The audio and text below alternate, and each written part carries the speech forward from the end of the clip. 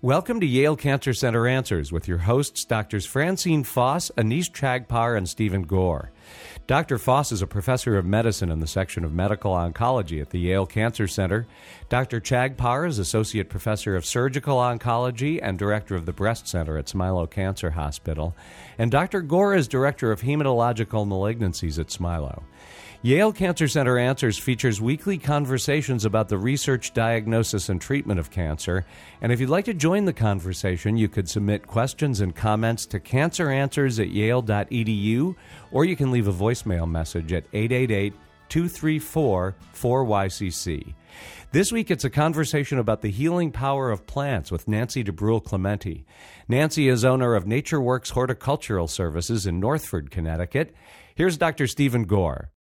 NatureWorks Horticultural Services. What is that? Well, we are an organic garden center and landscaping business. Okay. And I have been organically growing and maintaining plants for 32 years, long before it was popular. Okie doke. And we install flower gardens, edible gardens now, herb gardens, and take care of gardens for people. And then in our garden center, we sell all the different products that you need to grow beautiful gardens organically. Okay, so this is like a regular garden center, really, if I wanted to get a dogwood or... Yeah, a lot of what we sell is a little unusual, a little different. We do a lot with butterflies and native plants and plants that are just a little bit more unusual than the average garden center. And right now we're doing a lot with edible plants and herbs because that seems to be what the younger generation is really looking for. Got it. So we're talking about like Harry Potter mandrakes and things like that? Well, in some ways, but I think mostly young people want to grow food. That's all there is to it. They'll grow food in any way, shape, or form that they can, and they just want to grow it organically. So there is no question in their minds that's what they want, and they come to us because we've been organic for a long time, and we know all the ins and outs of it. It's not like we're either or. This is what we do, and this is what we live. Gotcha. And so how did you first become interested in the healing power of plants? Well, I've always been interested in herbs and herbal growing of plants. So even before I started my own business, I studied this. And I have many different plants that I find are very helpful to me personally. And what I tell people when they're trying to figure out what plants are useful to them, it's very personal. You will find plants that will work for you, and then 10 years later you might change and find something else that will work for you.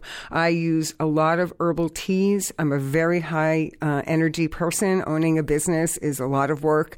At night I can't sleep a lot because my brain is going. I drink herbal teas that are various blends of things like passion flower and valerian. Chamomile doesn't really work for me, although everybody talks about chamomile tea. It's just not my herb. It was very big in Beatrix powder. Right. I mean, it slightly relaxes me, but some of these other herbs are stronger. Didn't work for Peter Rabbit either. I also, during the day when I want to focus and concentrate, I oftentimes will drink sage tea, rosemary and sage tea, and a lot of times I'll buy blends. I go to the health food store, or even now the grocery store has them, and I read the boxes and I read what the different herbs are, and I think about what I know about them and what will work for me, and I find various blends that work. I have teas for mental clarity, for example, which is really, really useful when you're running a business and you have to multitask a lot. I also use herbs for digestion, which I think is really, really important, especially if somebody is sick and they don't want to take a lot of over-the-counter medications. Simple herbs like mint, ginger, fennel, licorice, those are all really good for digestion. And that is really, really important for people to realize that you can grow them very easily and harvest them. You can dry them, you can use them fresh, and they will help you tremendously. And they're very inexpensive to produce. Do you think it's better to use the fresh stuff out of your garden compared to the stuff you get at either the GNC or your health food store? Well, I think it's really important that the herbs that you get are organically grown because you don't want to ingest any poisons. So there are a lot of organic brands now.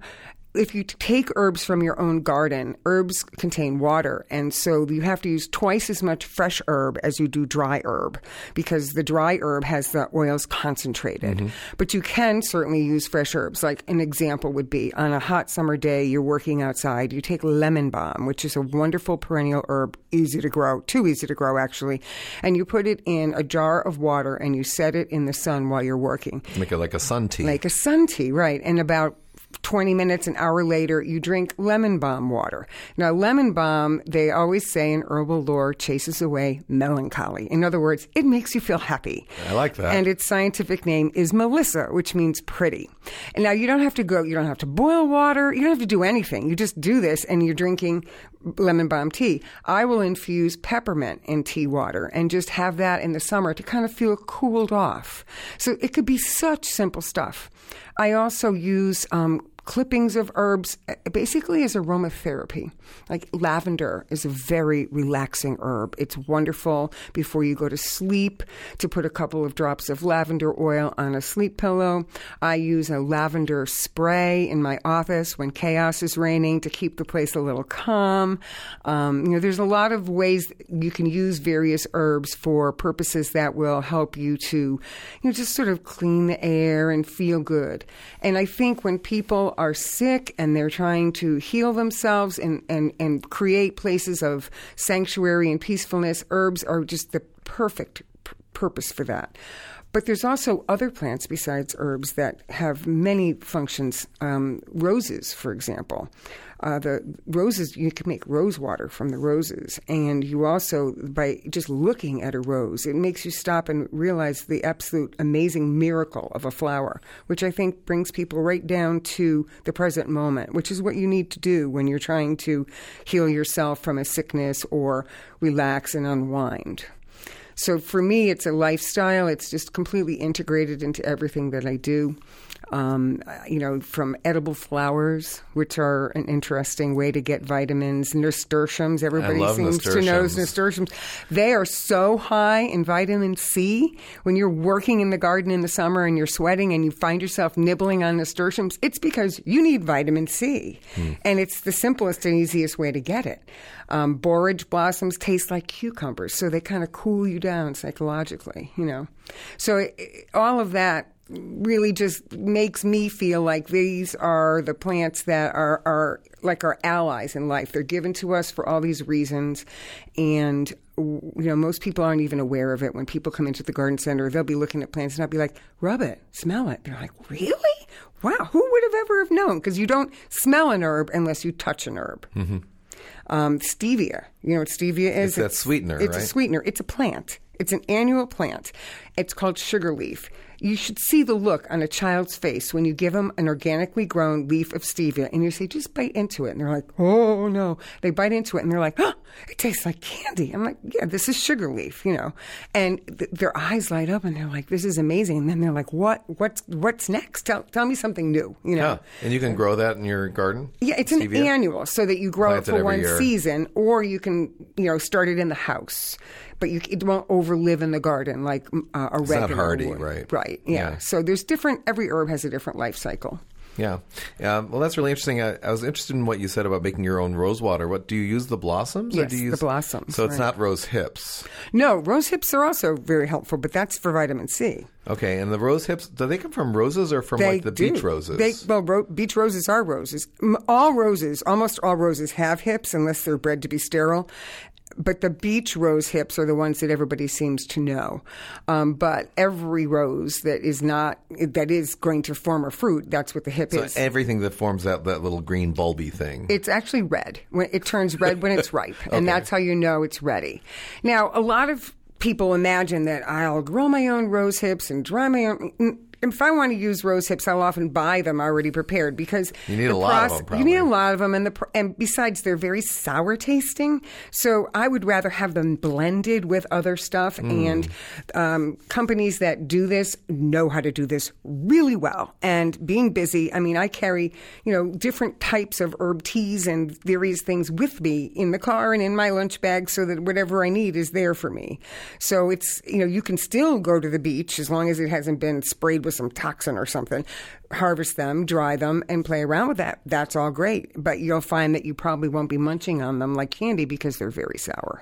Now, I moved up here recently from Maryland about a year and some ago, and I find that I'm confused between beach roses and beach plums. Oh, well, they're very different. Beach plums actually is related to cherries, and they have little white flowers. Okay. And they're super hardy. They have lived through 2 hurricanes on the Thimble Islands where I garden, which is saying something about a plant. And then they get an actual small plum fruit that you make jam out of. The birds often get them before humans get them. So they are a small tree. They'll get to be about 12, 15 feet tall. So the things that have the pink flowers, those are the beach roses. Right, pink or white, and then they're very prickly, and their leaves are very corrugated. They're not like fine roses. They're not all glossy and everything. Right. And then the flowers are very fragrant. Bees love them. And then the hips form if you don't take the dead flowers off. And so a lot of people will deadhead them in the middle of summer and then leave the hips to form in the fall. So they get multiple rounds of flowers from them. Nice. Well, that sounds beautiful. So you garden actually on the Thimble Islands? Do you have a house out there? Or? No. I work for clients. We take barges out and ferry boats out with our plants and our stuff. Yeah. Well, talk about a sanctuary. Nice. There's some beautiful places out there that are very quiet and peaceful, and I've only done the commercial cruises. Yeah, well, you'll see. Which are fun. Yeah. Well, you should see what it's like to go out on a barge with enough plants to plant 25 or 30 giant clay pots and 100 bags of mulch, because you have to bring it onto the down the dock onto the barge, then make sure the tide is right, and then up the. It's quite the project. I mean, I have staff that helps me with this. I don't physically do it all myself, but it is interesting. It's beautiful out there. I have to assume it's harder to garden out there, I would guess, just because of the elements, or not really? Yeah, very much so. I would think so. When the weather's good, the plants grow beautifully. But the last 2 hurricanes have been devastating. Brutal. And because they came one on top of another after we replanted from the first one, the plants didn't have time to root in. So there's we lost not a lot of topsoil, right? It's mostly granite. No. And you bring it all in. Oh, gotcha. Well, that's fascinating. So I like your... sort of what you brought up before, you started talking about kind of herbal infusions and teas, and then you sort of segued into kind of sort of the more contemplative effect that roses have, and I think that's such a beautiful thought in terms of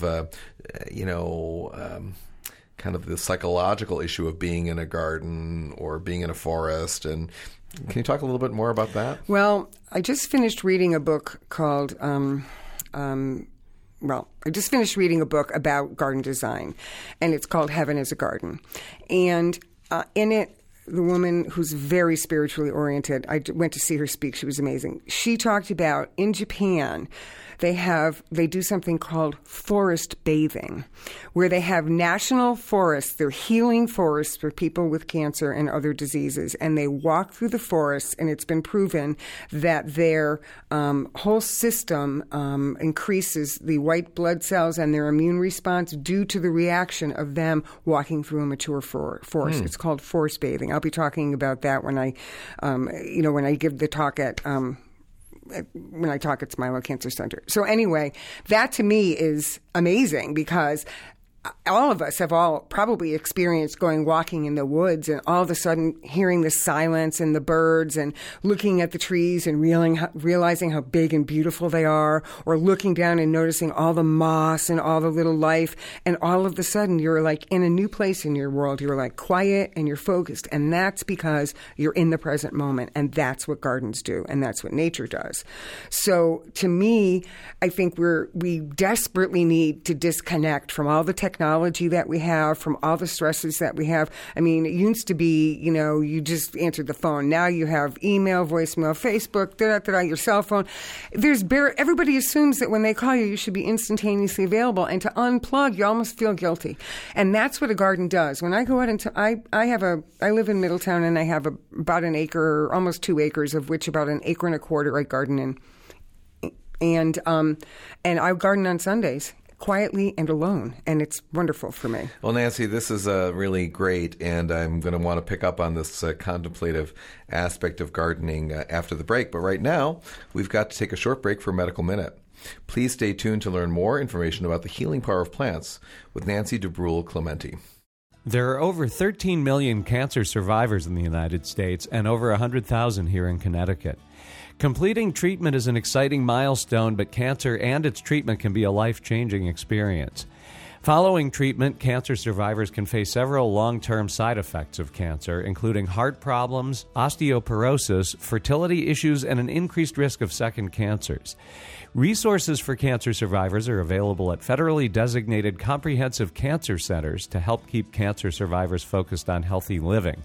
The Survivorship Clinic at Yale Cancer Center focuses on providing guidance and direction to empower survivors to maximize their health, quality of life, and longevity. This has been a Medical Minute brought to you as a public service by Yale Cancer Center and Smilow Cancer Hospital at Yale New Haven. More information is available at yalecancercenter.org. You're listening to WNPR, Connecticut's public media source for news and ideas.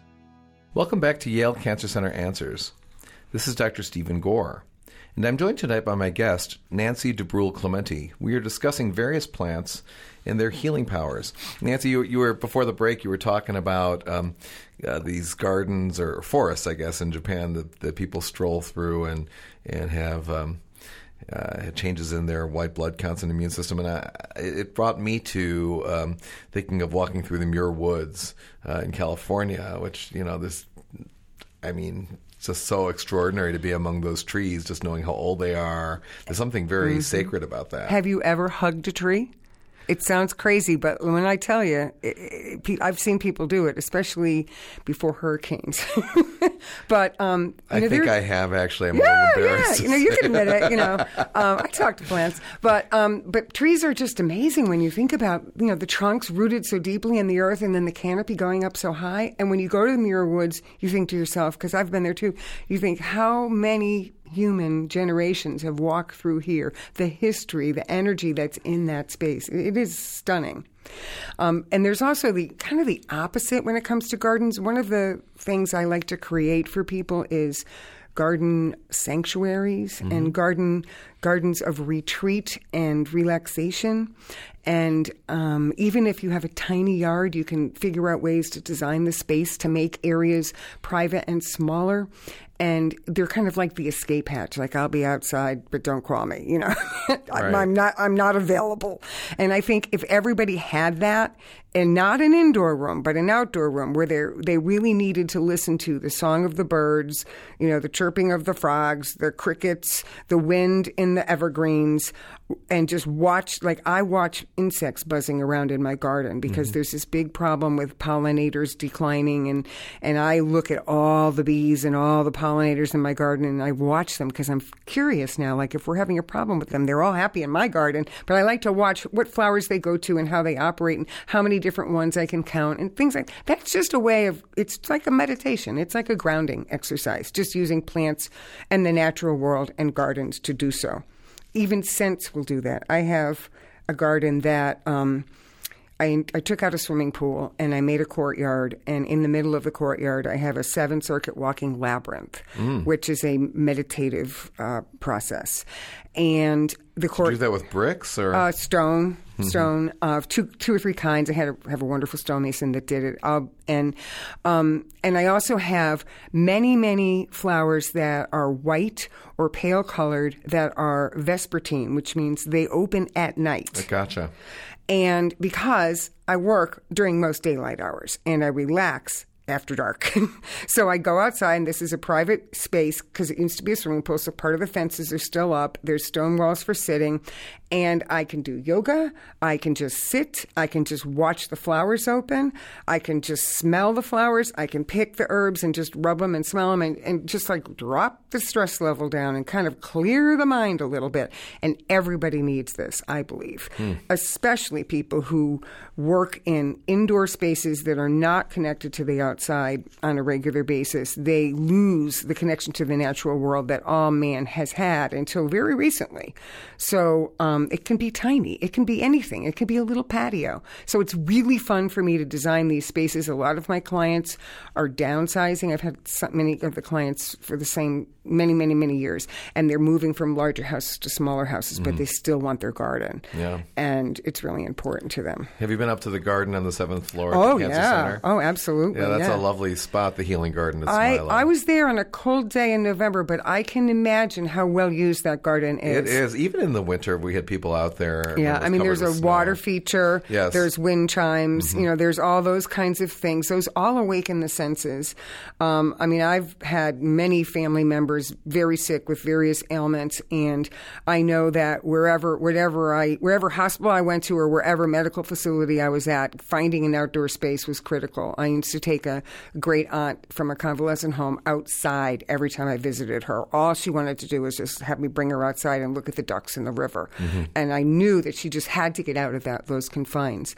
But yeah, that's a nice garden. And it's very simple in its design. It's not a complicated garden, which is also a way to induce serenity. Because if it was a wild and crazy cottage garden, people would not be relaxed when they're there. But to go from a building that's medical and probably pretty sterile inside, and with a lot of love floating around, but not probably a whole lot of that kind of green space, and to be able to go outside on a roof and hear water and hear wind chimes and birds, and even up there, I'm sure there's butterflies and hummingbirds. Definitely. Everybody's up there, because that's a little pocket in the city. Right. So yeah, it's a great gift. I mean, it's really important. I think every hospital should have a garden. Yeah, I think they're doing it more. When they built a new hospital at Johns Hopkins, where I used to be, it's on quite of a busy street and kind of a transitional neighborhood, I would say.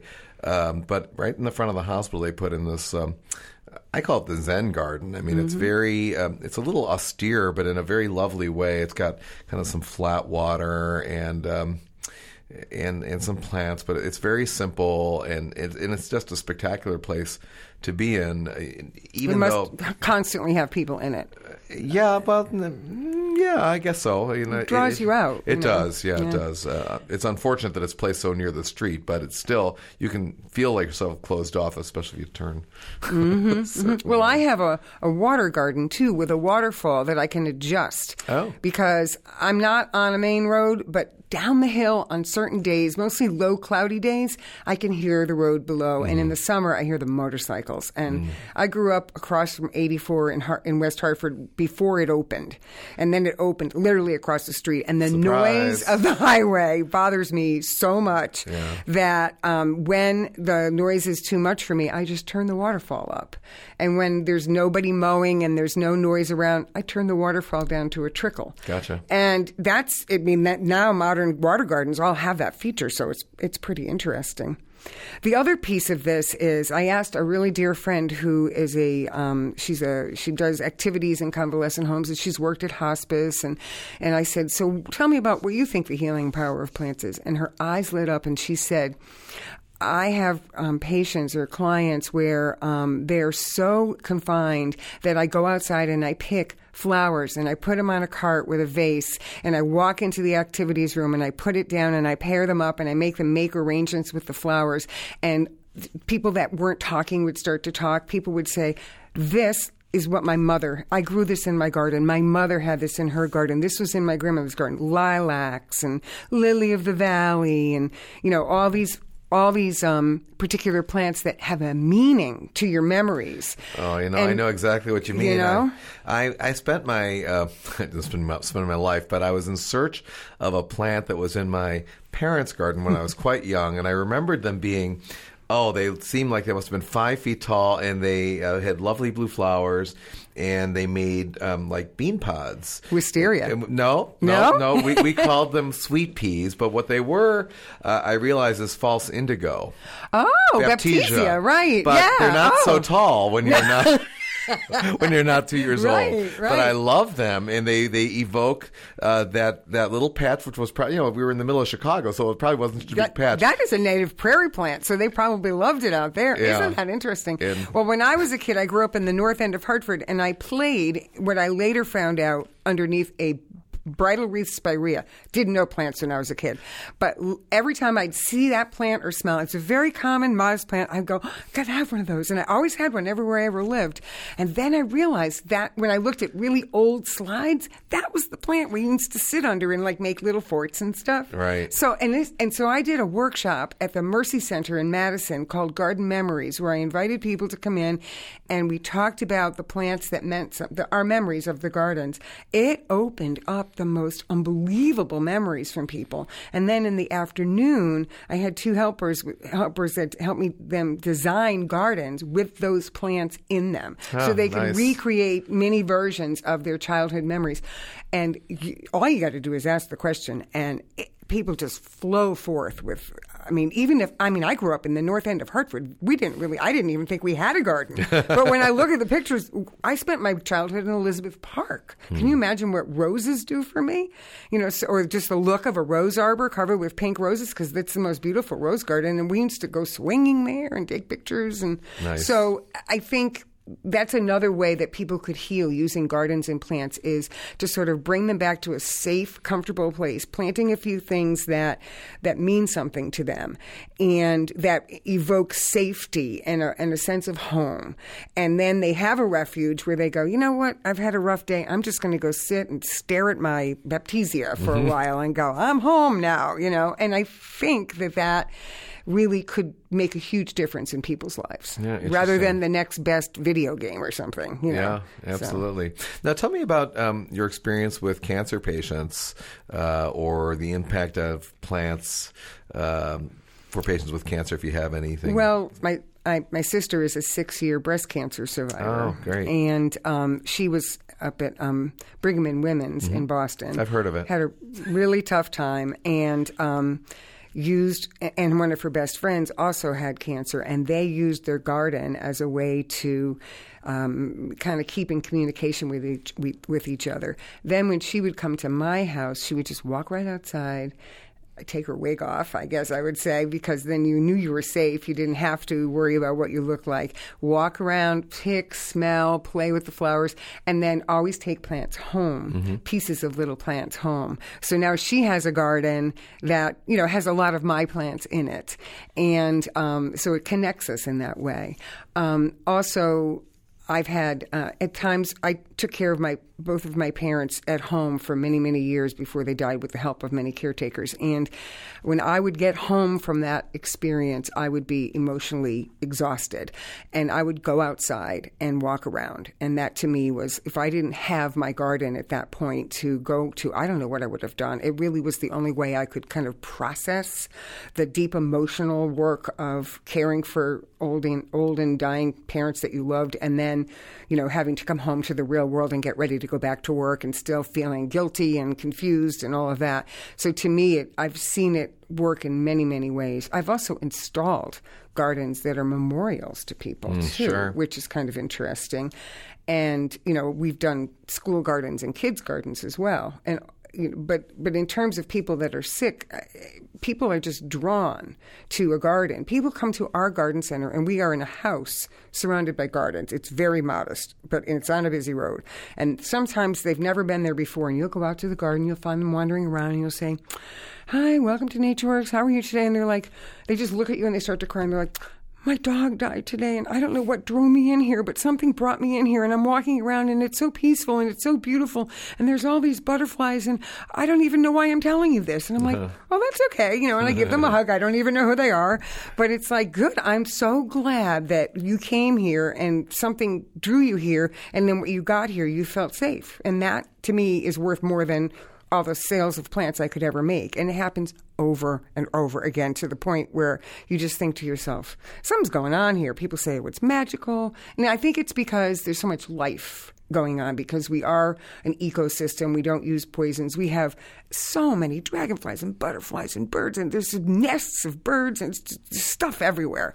And people are just not used to walking into a place that's just so abuzz and alive. And we're totally not we're like, look at this bug, and we'll tell them all about the bug. We're not afraid of the bug. Instead, we're fascinated by the bug, Now, you're going to be doing a workshop at Smilo. What's that going to be about? And we just have about a minute to go. Yeah, it's called The Healing Power of Plants, and it's going to be basically about what we've talked about today. 2 parts. One is specific types of plants and ways to use plants as healing properties, with their healing properties, and the other piece would be how the actual garden itself can help you in various ways. So I'm going to try and break it up into 2 parts. I'm going to show my garden and my labyrinth and some of the special spaces that I have designed to sort of give people inspiration. I'm going to bring plants with me of all kinds so that people can touch and see and smell them and share all of the things that work for me and I've seen work for others. So it's not just going to be me talking. It's going to be beautiful pictures and lots of hands-on smelling and feeling of plants. And so what's it's the going to date? be fun. It is April 2nd. Okay. And it's free. Open to the public? It's open to the public. And so, yeah, everybody should just come down and... At the Cancer Center? At the Smilo hospital? Cancer Center, right. Nancy DeBrule Clementi is owner of NatureWorks Horticultural Services in Northford, Connecticut. We invite you to share your questions and comments. You can send them to canceranswers@yale.edu, or you can leave a voicemail message at 888-234-4YCC. And as an additional resource, archived programs are available in both audio and written form at yalecancercenter.org. We'd like to thank the Yale Cancer Center for providing production support for this program, and we'd also like to thank Renee Gaudette, Emily Fenton, and the staff of the Yale Broadcast and Media Center. I'm Bruce Barber, hoping you'll join us again next Sunday evening at 6 for another edition of Yale Cancer Center Answers here on WNPR, Connecticut's public media source for news and ideas.